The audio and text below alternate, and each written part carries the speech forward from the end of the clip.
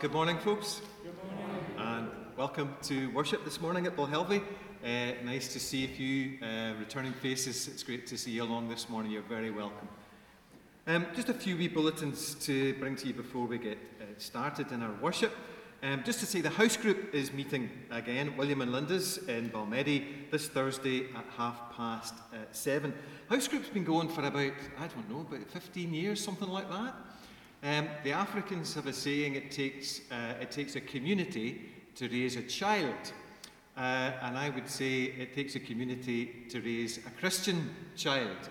The way that we grow up in our faith, I think, is in conversation and in community with other people. And that's exactly what the house group tries to be. We gather, we talk about life, we talk about faith, we sometimes explore a book, we pray together, all for the ends of growing in our own faith so that we can live out our faith in meaningful ways in the places where we live. So if that sounds like something you'd like to be a part of, you would be very welcome to come along to William and Linda's. William's down at the back, or you could speak to myself, and we'll give you more detail if you'd like to know more. But all are welcome to come and join that house group on Thursday, 13th, 7:30. The social committee are organising a concert by the guitarist and singer Bruce Davis, Saturday 5th of November from 2 to 4 in the Forsyth Hall. And Jane here in the red anorak, Jane's got tickets from the social committee today, so if you're interested in coming, the tickets are £6 and she'll have some today that you can buy after the service. So grab Jane by her red anorak and she'll happily sell you some tickets. And try and encourage folks to come along as well. It'd be great if we could have a good turnout for Bruce Davis. And then just one last one, which is from the Guild. The Guild AGM is going to be held Tuesday, 18th of October in the Forsyth Hall at 7:30.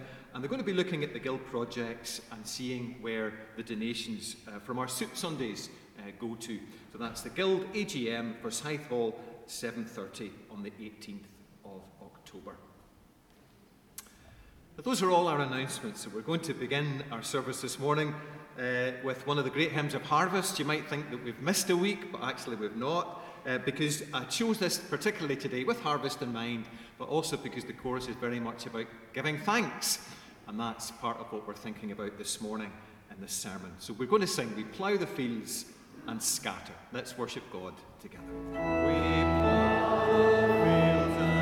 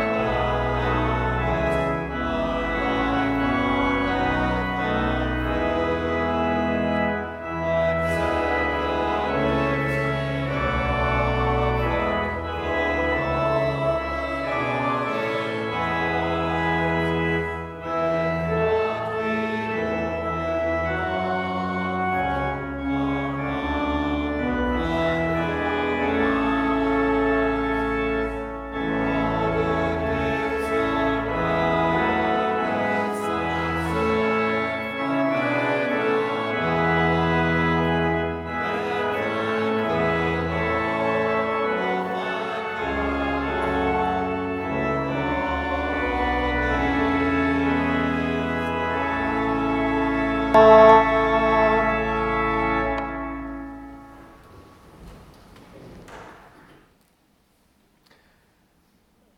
we praise you not only for creating the world and everything in it, but also for creating us and for giving us life. We praise you that the world in which you've placed us has been filled with so many beautiful things and many kind and understanding people. We praise you for your grace to us and your compassion towards all that you have made. We praise you that when the world turned its back on you, you kept pursuing us with your indefatigable love. Thank you that in Christ you entered our world and shared every experience of our lives. We bless you for his life, death, and resurrection, and for the power of the Holy Spirit who transforms our lives. We bless you for the Spirit's coming to give us strength, to enable us to grow, and empower us to walk the way of Jesus. We bless you for the gifts of the Spirit given to all your people, so that our witness, our worship, and our faithfulness might bring you glory. And we bless you for all whose words and deeds, whose lives of caring, faithful witness to Christ reflect your love at work in a fallen world. Father, we thank you for bringing your Spirit's healing presence into our lives. And yet we confess that so often we forget about you and stride off into the day with scarcely a thought about you. Forgive us for being the kind of people we often are, prone to pine for what we don't have and forget what we do have, slow to notice what others do for us, and quick to forget the ways in which they help us. So, Lord, help us be better than we are, to the praise of your glory and for the blessing of your world.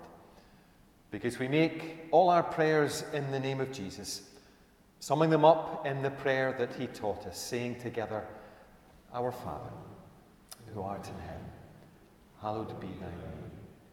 Thy kingdom come, thy will be done on earth as it is in heaven. Give us this day our daily bread, and forgive us our debts, as we forgive our debtors. And lead us not into temptation, but deliver us from evil. For thine is the kingdom, the power, and the glory forever. Amen. Our reading this morning is taken from Luke's Gospel, Luke chapter 17, and reading verses 11 to 19. And Aileen Lamb is going to read for us.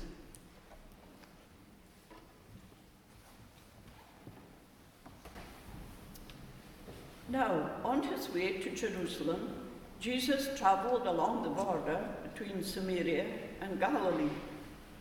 And as he was going into a village, 10 men who had leprosy met him. They stood at a distance and called out in a loud voice, Jesus, Master, have pity on us. When he saw them, he said, Go, show yourselves to the priests. And they went, and they were cleansed. One of them, when he saw he was healed, came back, praising God in a loud voice. He threw himself at Jesus' feet and thanked him. And he was a Samaritan. Jesus asked, Were not all 10 cleansed? Where are the other 9? Was no one found to return and give praise to God except this foreigner?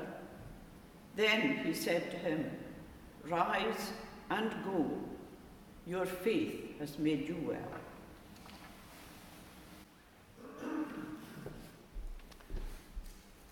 Thanks, Aileen.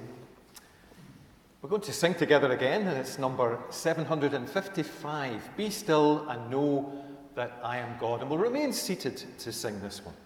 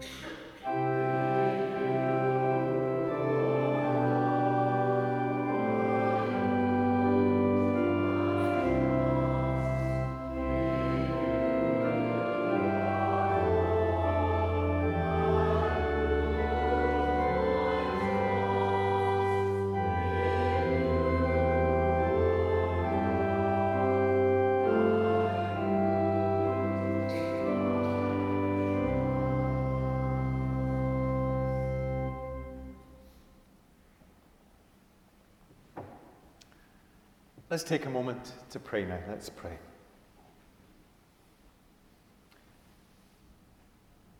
In you, Lord God, I put my trust. Easy words to sing, Father, harder to put into practice. Find maybe when things are going well in life and we don't have to worry too much, more difficult when there are challenges to face. And I guess that for all of us gathered here today, there are things going on in our lives that are upsetting or disturbing or challenging or saddening.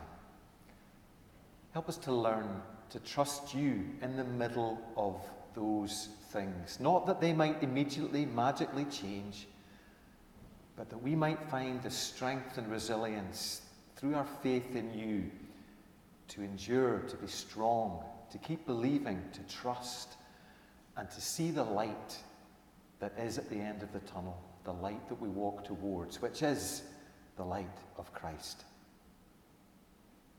So hear our prayers for these things, because we ask them all in his name. Amen.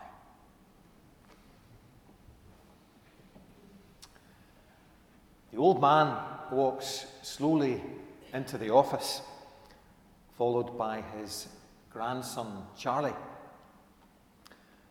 Both of them look a little worried, like they know they shouldn't be there. The factory tour is over, and the 4 other golden ticket winners and their families have gone home. But Charlie and Grandpa Joe can't understand why their host has given them the brush off after what's been such an amazing day in the chocolate factory. So tentatively, they follow him into the study. Mr. Wonka, says Grandpa Joe, what about Charlie's chocolate? The lifetime supply of chocolate, wasn't that part of the deal? Well, it soon becomes clear that that's the wrong question to be asking, because Mr. Wonka jumps out of his chair and starts pacing the room, getting angrier and angrier. They went into parts of the factory that they shouldn't have gone into. They stole fizzy lifting drinks. They touched machinery that they shouldn't have touched, and that machinery is now going to have to be cleaned. They broke the terms of their contract, and because of that, there is no chocolate for Charlie. And of course, Grandpa Joe, Charlie's fiercest defender, is furious. How could Willy Wonka dash a little boy's dreams like that? So with a glint in his eye, Uncle Joe makes the ultimate threat. They're going to betray Mr. Wonka by passing on his latest invention to his greatest rival, Mr. Slugworth. Wonka's everlasting gobstoppers are going to be the next big thing, and Slugworth has offered Charlie and his family a small fortune if they can manage to procure one for him. Grandpa Joe turns to leave, but as he does so, Charlie makes his way over to Mr. Wonka's desk, where he's pretending to lose himself in his work. And without any fuss, Charlie sets the everlasting gobstopper down, knowing that he's giving away the only chance his family have of lifting themselves out of poverty. And then for me comes the film's most magical moment. Wonka closes his hand over the gobstopper and murmurs, "So shines a good deed in a weary world." And if you've read the book or you've seen the film, you'll know what happens next. Wonka leaps up, his face shining, and explains that all this stuff about Slugworth and the gobstopper has been a test. And because Charlie refused to betray his secrets, he's shown himself to be worthy not just of a lifetime supply of chocolate, but of inheriting the whole darn factory. That simple act of grace, selflessness, and gratitude tells Wonka all that he needs to know about this boy's heart. It's a wonderful story, Charlie and the Chocolate Factory, and if you haven't read it for a while, you really ought to borrow a grandchild and read it to them. And in some ways, I think there are real parallels with the gospel story that we have before us this morning, where all 10 lepers, just like all 5 golden ticket holders, have the same opportunity and the same experience, but one reacts quite differently to all the others.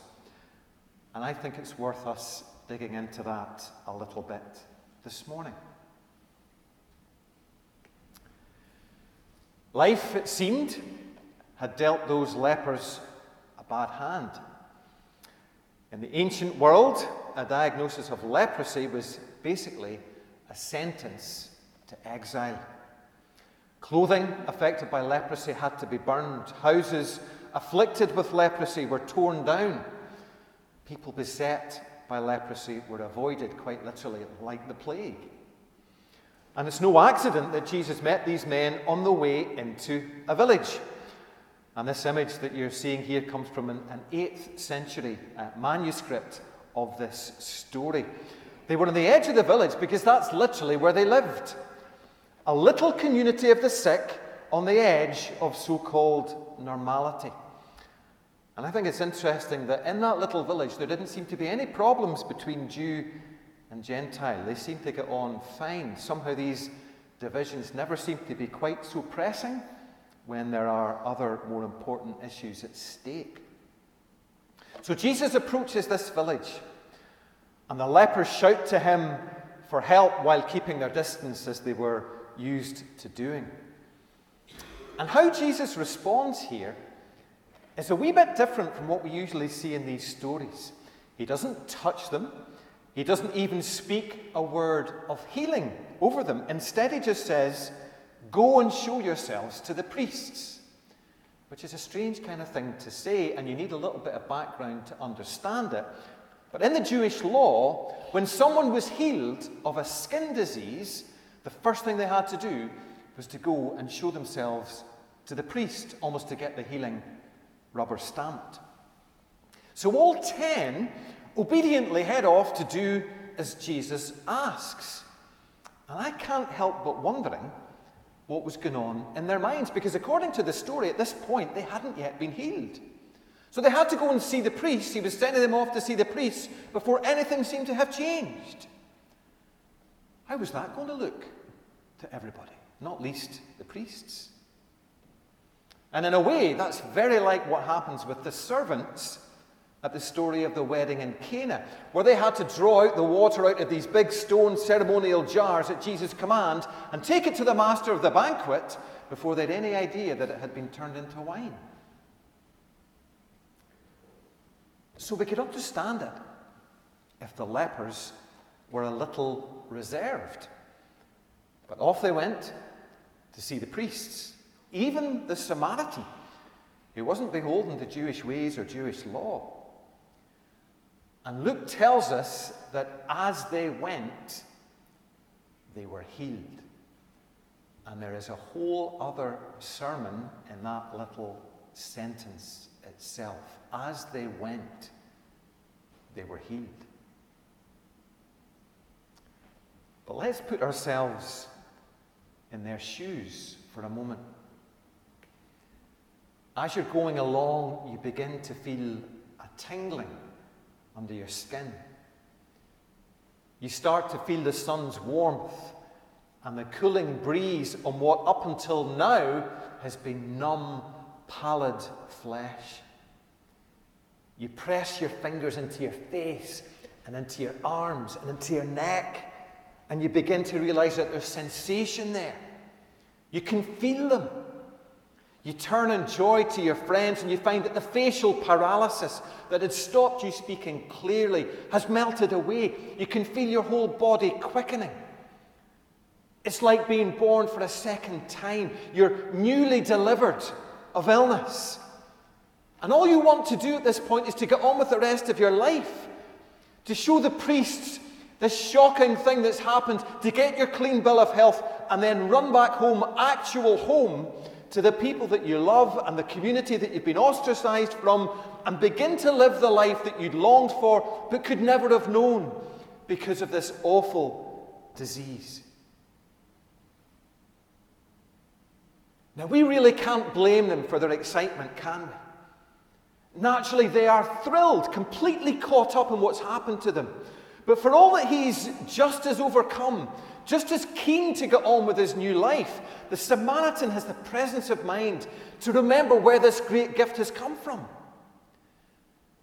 And he knows that if he goes on ahead now, Jesus might well have moved on by the time he gets back home. So he wheels around and he runs back to him, collapsing at his feet in thanks and wonder and praise. And though Jesus seems pleased to see him and commends him for his faith, he can't help wondering aloud where the other 9 are. We're not all 10 cleansed. Where are the other 9? Has no one returned to give praise to God except this foreigner? Then he said to him, "Rise and go. Your faith has made you well."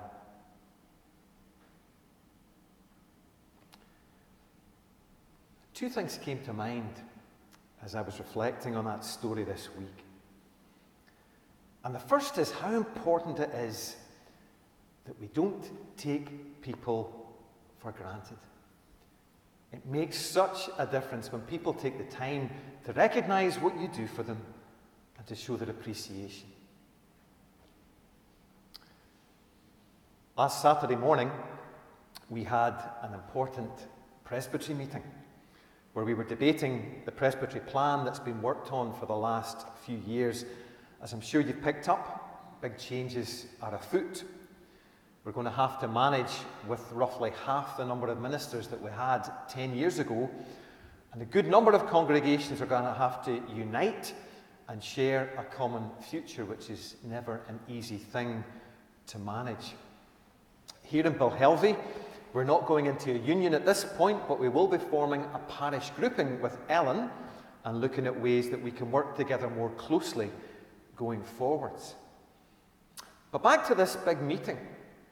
It's held in one of the largest churches in Presbytery, and it's tense. There's a lot at stake, and a lot of folk have gathered to discuss what's being proposed and to have their say in the debate. But when the moderator stands up to begin this crucial meeting, there's no amplification. Even though he's got a good, strong voice and tries to compensate, it all gets lost in the big, echoey space of this building. And he tries to enlist the minister of the church for help, but the minister, clearly mortified, admits that he hasn't got a clue how the system works, and there's nobody around who does. At the single most important presbytery meeting for about 2 decades. The horror of this morning is not lost on me because we have a sound engineer in the congregation today. But cue a very awkward 15 minutes of rushing around and pressing buttons until finally, to much relief, somebody with a wee bit of technical know-how manages to save the day, and we get our sound and we get through the meeting. And at the end, the hosting minister asked for permission to speak. And he apologized for the mess at the beginning, and he said, "The thing is, I just pitch up on a Sunday morning, and the church fairies have been at their work, and everything's ready to go. And it completely passed me by that I would need their help this morning." And that, I think, was a reminder to all of us that every church runs on the goodwill and effort of its church fairies. The folk who bake, decorate, beautify, plan, clean, collect and count, visit, host, cook, prepare, pray, play, hammer, paint, preach, organize, advertise, and go the extra mile in 100 other unseen ways. I think of last Sunday, our harvest service.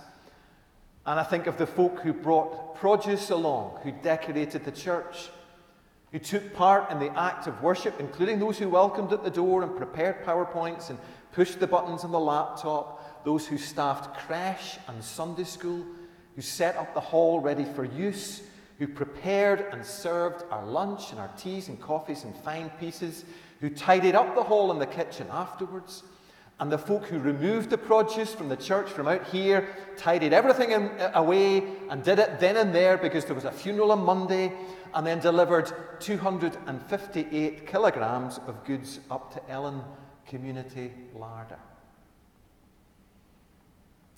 Folks, I know that none of you do what you do for praise, but we all know that it's nice to be noticed and to be thanked sometimes for our work. So it's good to remember that as we go about our life in congregation. If you see someone doing something to help keep the congregation running, why not take a wee moment just to say thanks for what they're doing, even in passing? A little encouragement goes a long way. And today I want to thank our church fairies from the front for all the different things that you do to keep the place running. And if you're sitting here today and you haven't yet got a job, don't stand still, because I can easily give you one. Let me know, and we will draw you in, because the more people who share the burden, the lighter it is for all of us. It makes a difference being noticed and being thanked, even if you aren't looking for those things. My father-in-law, Colin, is a wise man. And I'm not just saying that because he watches the Bilhelvie service online on a Sunday afternoon. But Colin gave me a piece of advice when I started out in ministry 22 years ago. He said, keep a sunshine file. And I have done.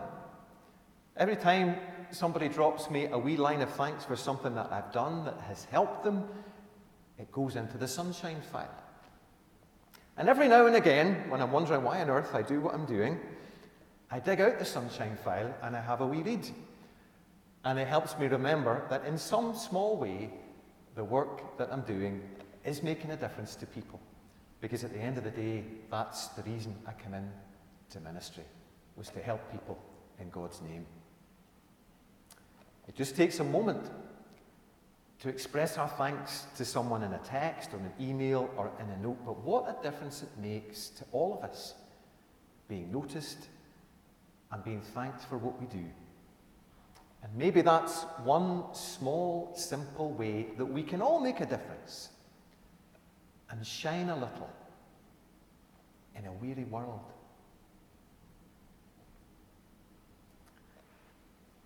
Now, I said that there were two things that came to mind as I reflected on today's story. And here's the other one as I close. Isn't it sad that only one of the 10 came back to thank Jesus for what he had done for them?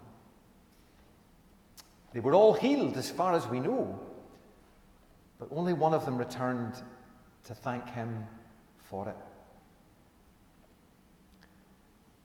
Folks, coming to church, being involved in its life, should be the norm for members of a congregation.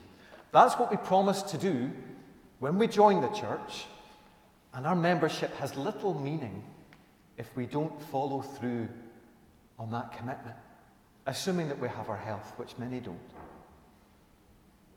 But getting and staying involved in the life of our church isn't merely a duty that's expected of us as members. At a deeper level, it should be a response of gratitude for all that God has done and indeed is doing for us. If the story that we treasure here, the story of God giving himself up in love for the life of the world, stooping down to us in Christ to lift us up to the heights of his throne, and promising to be with us as our guide, to strengthen us in our living, if that story doesn't move you to a response of grateful love, you haven't yet understood it. And you haven't yet understood your need for it. The cross of Jesus Christ is the ultimate shining good deed that has ever been played out on the stage of this weary world. may we who profess faith never be so dulled to its significance that we run on ahead with our lives and forget to return to him, so that we can lay not just our thanks, but our very lives at his feet.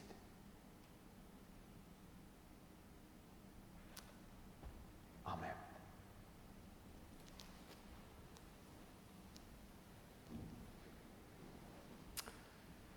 Going to invite Alan Jeffrey up now to lead us in our prayers for others.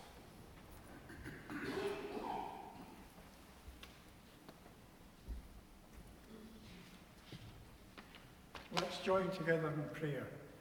Let us pray. Dear Father in heaven, we gather here to praise and worship you, to thank you for everything you have done for us, given us life, been with us, supporting us and guiding us through its ups and downs, the good and bad. Lord, as we look on over our lives, we recognise that there were so many times when we forgot to give you our thanks. We ask your forgiveness now for our oversight. We have heard the story of 10 lepers being healed as Jesus was on his way to Jerusalem.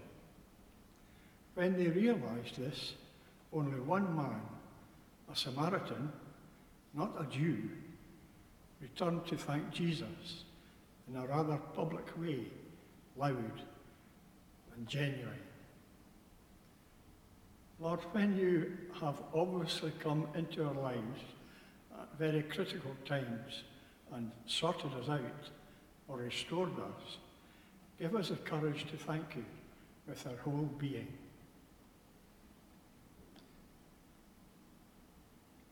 As we live our lives among family, friends, acquaintances, and strangers, let us live with kindness in our hearts and through our actions.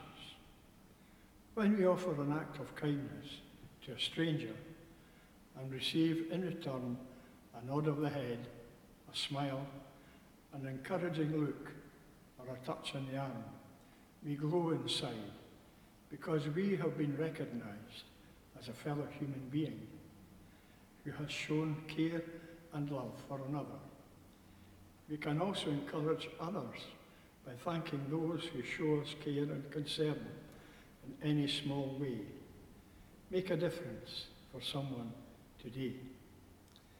When did you last thank your parents for bringing you up in the Christian faith, for providing you with all you needed, for loving you so dearly?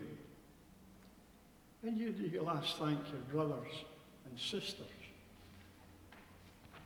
that appreciated their friendship and care throughout your life? When did you last thank that special friend for just being there and making life worth living? Do it soon, before it's too late. Lord, as we think about planet Earth, this wonderful home you have given us, we realise that because of our sins, things have gone seriously wrong. We see so much hate and harm, which is difficult for us to come to terms with, and we bring our concerns to you now. We want the oppression of Ukrainians and the war waged by Russia to come to an end. Be with the parents, families and friends of young innocent children massacred as they slept in Thailand. Bring them comfort at this time and help them come to terms with their tragic loss. Soften the hearts of the Iranian leaders as their draconian measures to control their citizens, especially women, has led to unrest throughout their land and brutal measures used to control protesters. We think of folks in our own congregation and parish who are coping with bereavement, ill health, stress through the cost of living increase, and life in general. Help us to encourage them and show our care and concern. Give us the words to say and the deeds to do to lessen their burden. We pray for our minister Paul and the extra work which he has to do with his own church, interim moderator with another church, and the reorganisation of the presbytery. Show him that we love or care for him. Give him thanks for all he does, not just for us, but for his Lord and Master, Jesus Christ. We ask all these things in the merciful name of your Son, Jesus Christ. Amen.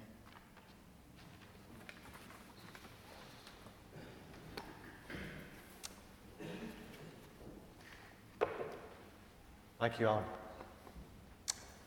We close our service now in the words of hymn 182. Now thank we all our God.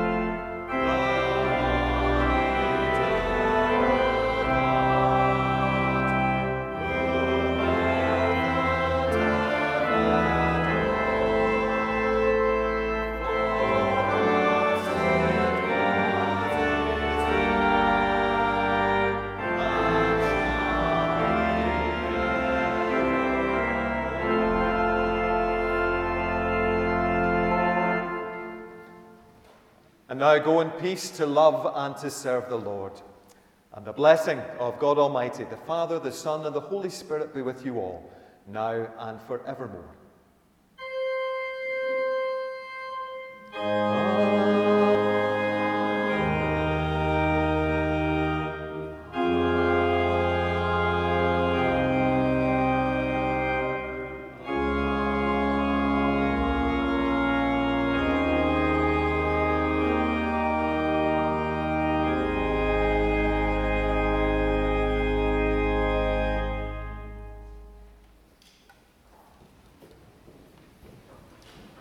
Just before you go today, another little announcement I should have mentioned at the start, which is to say in 2 weeks' time, the 23rd, Sunday the 23rd of October, we're going to have a special celebration service to mark all the work that we've done to our church plant over the last 7 years since the development project took off. I don't want to rehearse it all here, because I think when you lay it all out, you'll realise quite how far we've come over that time. But we're going to have a special service in church, and then we're going to have an official opening of the annex, because of course it was all done and completed during the lockdown when we couldn't really properly celebrate. So we'll have a church service, celebration service, thinking about the work. We'll make our way over to the annex, we'll cut a ribbon, and you can all come in. And I know many of you have already had a look around it to see what's there, but many haven't. So I'd encourage you not just to come, I would encourage you to bring a friend so that they can hear the story, come and see this amazing facility that we've now managed to achieve, and hopefully we can begin to get the usage creeping up, although it's already beginning to pick up after the pandemic. So 2 weeks' time, Sunday 23rd, come